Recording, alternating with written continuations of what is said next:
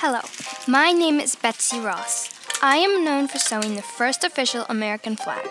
My grandson told the story of how George Washington and two men from Congress came to my house asking for my help.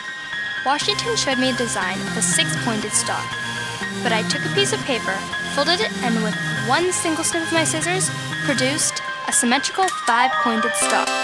Congress adopted my flag on June 14, 1777, and that day is now known as Flag Day.